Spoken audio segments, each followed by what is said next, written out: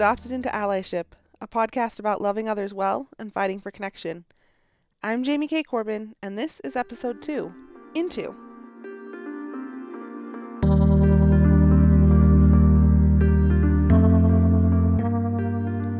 This is the second episode of a 3-part miniseries meant to provide context for what you can expect here on the Adopted into Allyship podcast.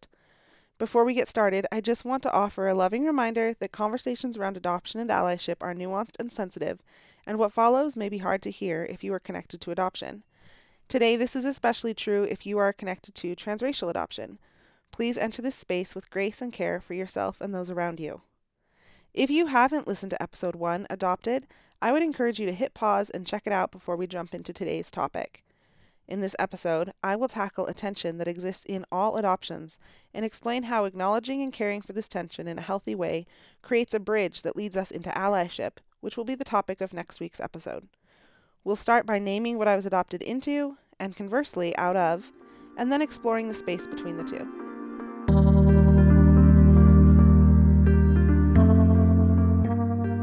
Every Christmas, my parents' gift is the same. They pretend to act surprised, which is a joke between all of us, who show up in October so our photographer can capture the circus that is 3 households of diverse family members attempting the nearly impossible. Make sure all the outfits match, don't play and get set clothes dirty, hold still, and yes, everyone has to smile.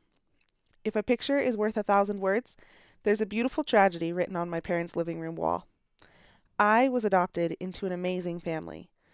I briefly mentioned my sister in the last episode. Her name is Carrie. She's 2 years younger than me, but I have always looked up to her. She and I are incredibly different from one another, but we have a couple of things in common. We are both Mexican American. We love our parents. We both struggle with attachment issues stemming from our adoptions.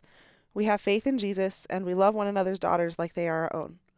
Oh, and we are both responsible for our parents' graying hair, as we have always been opinionated and strong-willed.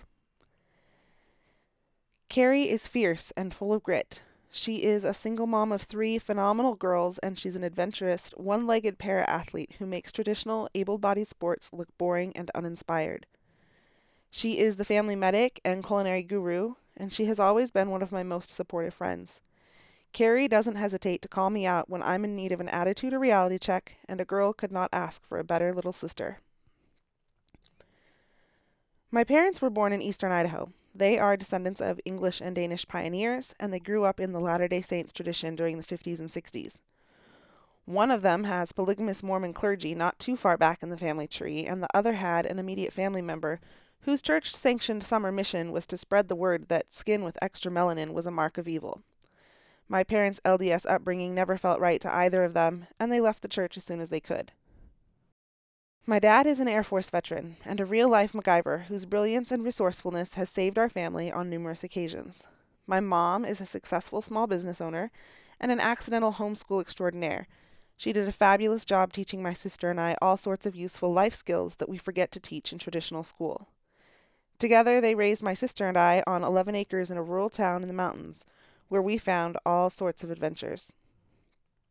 All of this to say, I was adopted into a family that loves one another very much, is old school Idaho in many ways, has experienced a fair amount of church hurt from the very beginning, and was largely unaware of the challenges we would face in light of the transracial adoption that brought us together.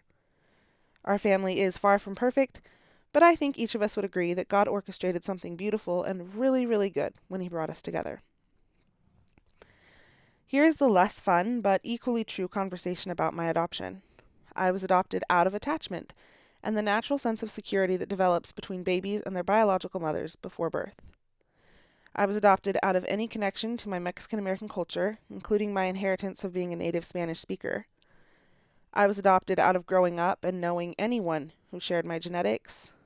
I was adopted out of being able to contribute anything to the conversation about which relatives on my side of the family that my daughters might show a resemblance of. I was adopted out of being rooted in a family of grandparents, aunts, uncles, and cousins who would never consider me other. I was adopted out of knowing any of the answers on the family medical history questionnaire at the doctor's office. I was adopted out of an unexpected pregnancy between 2 unmarried teenagers, and thus out of the opportunity to feel like anything other than a mistake.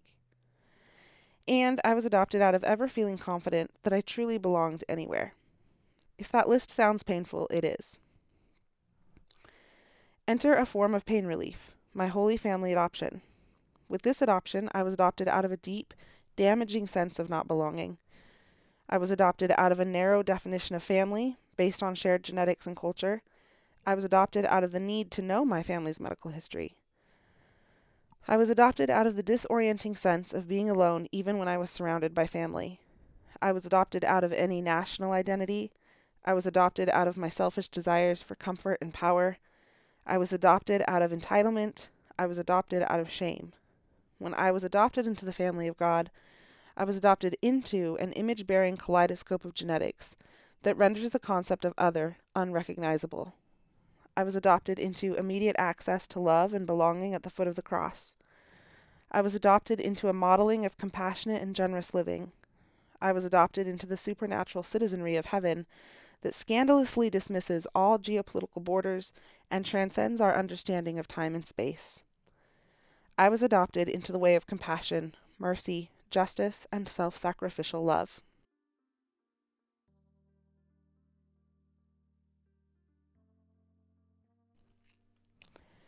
Acknowledging and accepting these tensions can help us cope with our grief. Pain's purpose is to tell us that something needs to change. This is something I learned as a first-time mom and something I taught to my childbirth education and birth doula clients. Additionally, there is a difference between pain and suffering, and failing to find a way to cope with pain is a surefire way to find yourself miserable and suffering. So what are we to do with the painful parts of the adopted into and out of conversations? The answer is counterintuitive, and I think that's why so many of us struggle to find it. But my experience is that healing can be found in the pain. Consider the work of Jesus on the cross, the ultimate grief that exists in our heavenly adoptions. The good news that we would be freed from the bondage of our sins and the beautiful healing that is born from that truth comes directly out of the pain of Christ's crucifixion that precedes the miracle of his resurrection. We cannot accept or even recognize the divine blessing that is our salvation without first beholding the brutal beatings our brother Jesus endured before they nailed his body to the cross. Miraculous healing can be found in the pain. If we can learn to attend to the tension that exists between the adopted into and adopted out of conversations, that is, fully acknowledge it and accept it for what it is, no matter how painful or difficult it may be, we create opportunity to find healing for those painful wounds. We will be able to name what is causing us pain, and then allow that pain to fulfill its purpose by causing us to move toward change.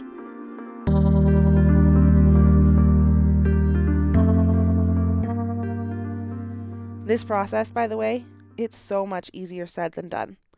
I almost want to slap myself on your behalf for even suggesting it. I know what your intuition is telling you right now. Lean into the pain, hard pass. But here's the thing. I spent the better part of 28 years trying to avoid the pain, and it didn't go well. In fact, it was life-threatening in more than one way. But all of those stories are for future episodes. So I just want to reassure you that it's okay to start small. In fact, I would encourage you to ease into this work very slowly. One of the small practices we do here at Corbin Casa is called Thankfuls and Gratefuls, named by my oldest when she was about 4 years old because she always had more than one thing she wanted to name with gratitude. Practicing Thankfuls and Gratefuls is as simple as it gets, and if your mind is going straight to Thanksgiving dinner, you're on the right track. The idea is that we practice regularly naming something we are thankful for and something that we are grateful for, but here's the twist.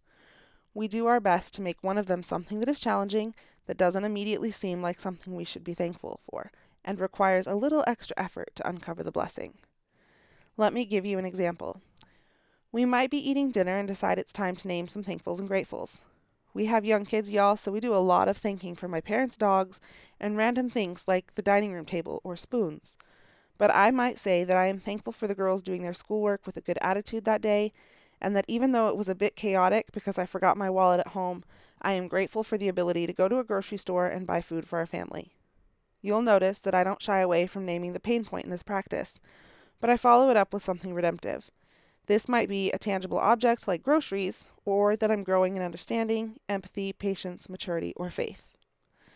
I have found that practicing this skill over small conversations around the dinner table has softened my reactions to bigger, more challenging situations.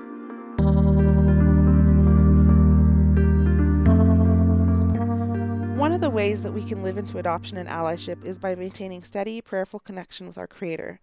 It reminds us that we are His beloved children, whom He created for a purpose, and that He invites us to play a part in bringing forth healing and justice amidst a broken world.